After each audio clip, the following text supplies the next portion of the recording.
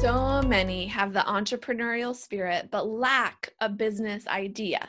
Others have so many ideas they can't pick just one to pursue. Businesses are created when someone sees a need or opportunity, they decide to fill that need or jump on that opportunity. But how do you find the need? How do you locate the opportunity? And then how do you know that that need or that opportunity is worth pursuing as a business? If you are thinking about starting a business or you have a side hustle that you'd like to make your full-time hustle, I dedicate this series of episodes to you. Today, we're going to launch off with a few ideas about how to find that business idea. Welcome to the Fife Movement. I'm your host, Amanda Neely. This is the only movement that helps our generation create our unique feminine and entrepreneurial approach to financial independence. Now, I'll never forget the summer of 2007 when my husband, Brandon, first came up with the crazy idea to start a business. My first reaction, as it is most of the time with his crazy ideas, is no. At that time, we'd only been married for a year. We were just getting settled into our careers. I didn't think it was logical. There was no way we were going to take on such an endeavor, right? And I don't even think at the time I knew the word entrepreneur. I'd never really known anyone that was an entrepreneur. Maybe the closest thing that came to it was some of the attorneys that hung their shingle in my hometown growing up. And really, I think if you would have asked me who is an entrepreneur, I probably would have said those guys that start big tech companies, right? They didn't start small local mom and pop businesses. Those were just business owners. Now, in preparation for this episode, I thought I'll look up on my laptop, get up the dictionary app and just put in entrepreneur, see what it says. And here's what it told me. An entrepreneur is a person who organizes and operates a business or businesses, taking on greater than normal financial risk in order to do so. So congratulations, if you organize or operate a business and you're taking on financial risk, you're an entrepreneur.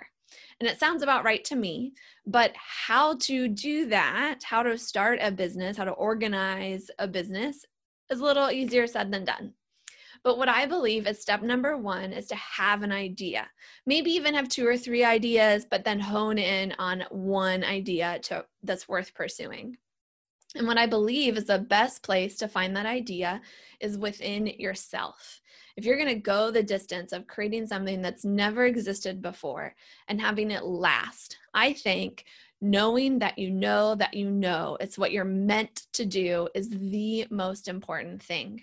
For me, having that sense of destiny or calling made all the difference in the beginning stages and continually as time went on.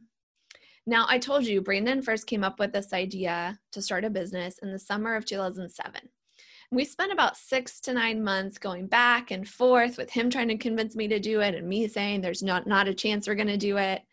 And in 2008, we decided we're just going to take 40 days.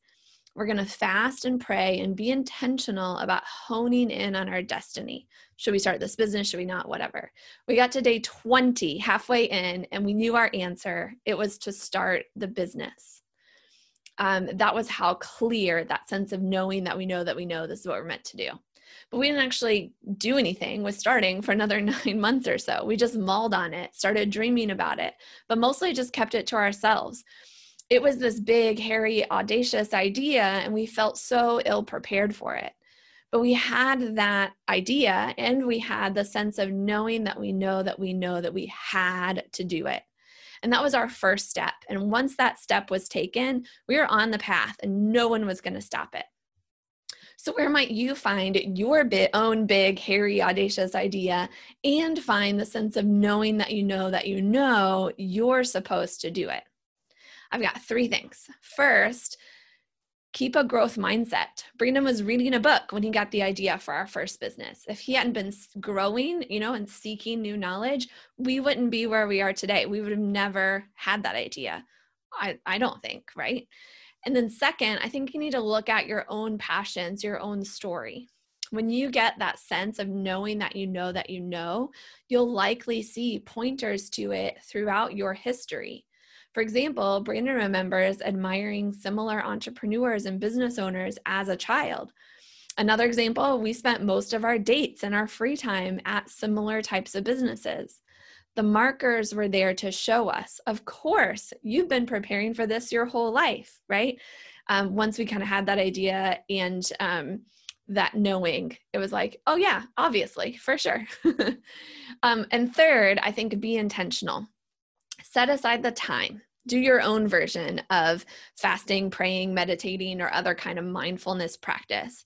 Might your business idea be waiting in the 20 minutes you could spend in mindfulness instead of just like eating lunch or vegging out to a sitcom, right?